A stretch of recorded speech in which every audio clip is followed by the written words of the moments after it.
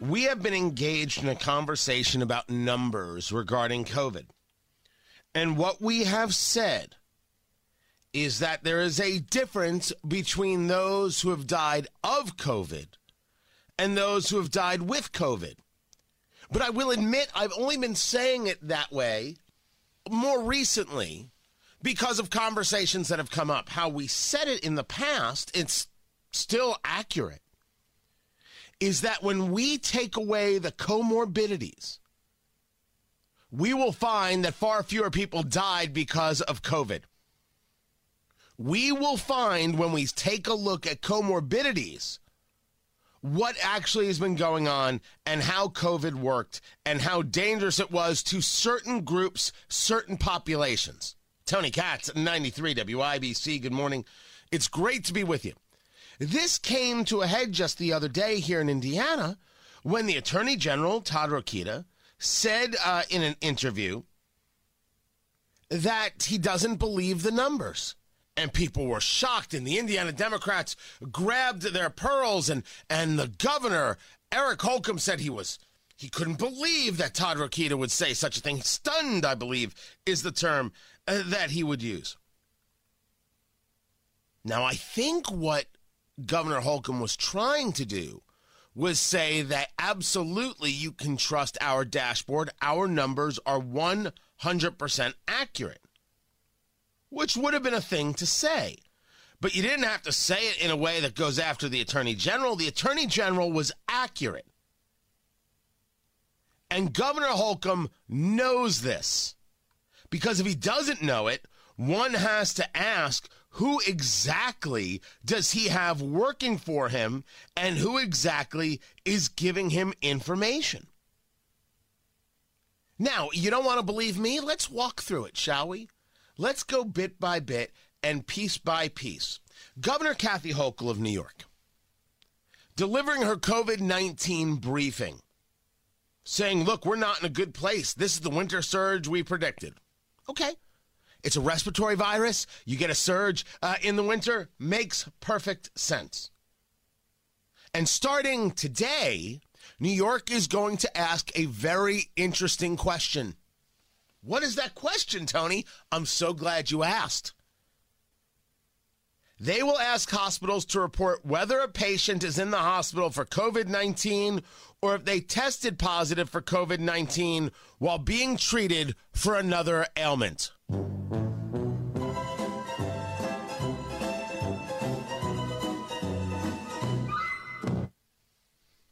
What has been happening is as follows. Someone will come in for a malady of, well, you're choosing, right? However it is you want to call it, pick the thing, that's fine. And then while they're in the hospital, they'll get tested. And the test will come back positive for COVID. They will get listed as somebody who has COVID, but they didn't come into the hospital for COVID. They didn't come to the hospital for COVID, but we now mark them as somebody who came to the hospital for COVID. That is not factual. That is irrational. That is a manipulation of the numbers. Thus, trusting the numbers is very difficult. And Todd Rokita is right, and Eric Holcomb owes the Attorney General an apology. So, by the way, do the Indiana Democrats, but what are you going to get from those people? These are the people who hate Hoosier parents. I'll get to that story in a minute. There is no doubt, no doubt at all,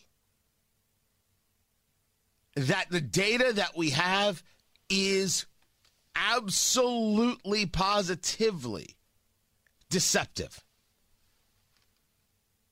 Now, somebody asked a very good question. If New York is now going to report this way, if New York is now going to say they're going to ask whether a patient is in the hospital for COVID-19 or if they tested positive for COVID-19 while being treated for another ailment, are they now reporting differently than 49 other states? So are they reporting differently than Indiana? And therefore, does Indiana now have to change how it reports? And does the dashboard which I will admit, I have not been in at the dashboard forever. Do me a favor, Allison. Everyone, you guys know Allison. She produces this show. Fine, young woman. Allison, do me a favor. Go to the dashboard and see if you can find anywhere where if it shows a reporting of COVID that is determined after somebody has come to a hospital. See if you can find that. See if you can find if the dashboard shows that people tested positive for COVID while being treated for another ailment. Because that would be interesting to know if the numbers are indeed accurate. Now, let me say for the record, you're not going to hear me screaming and yelling and calling people liars because of how they have the dashboard.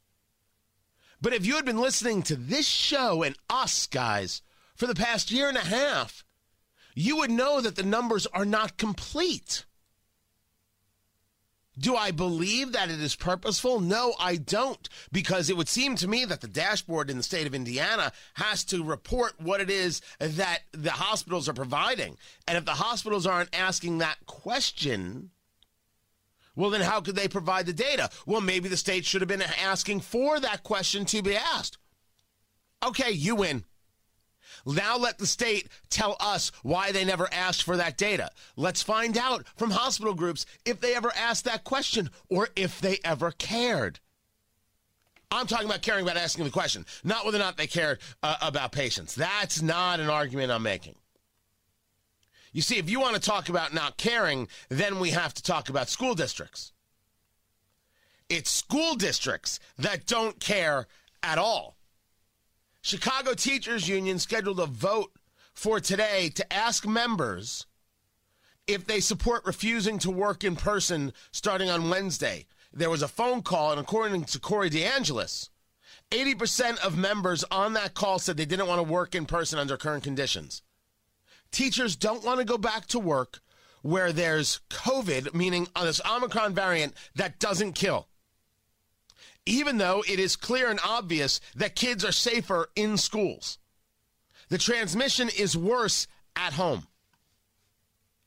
You also have Canadians doing the same exact thing, saying we're not going to go back.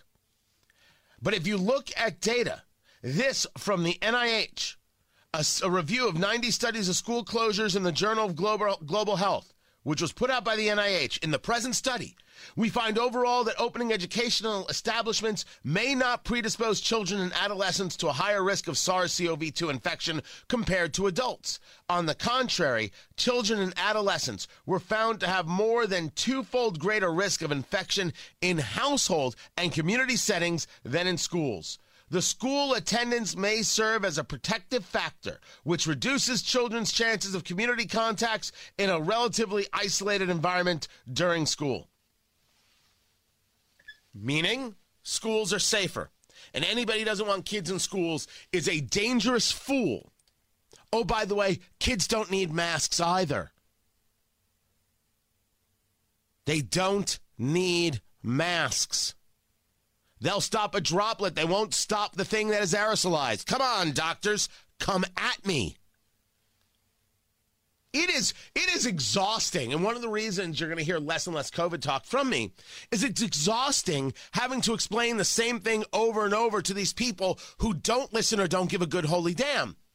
Now, maybe that's my job. Maybe I got to keep that up. But we are better off with schools open.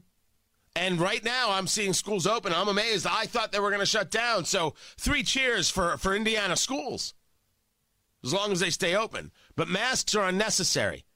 The coercion from the governor's office on vaccines is wholly unacceptable. But most importantly, you owe the Attorney General an apology. Todd Rokita deserves an apology from the governor's office, from the governor, and from the Indiana Democrats. The numbers can't be trusted. That's the problem. Oh, maybe we should ask the part 2 question. Why do people like the Indiana Democrats support numbers that we know are faulty? What do they get out of it?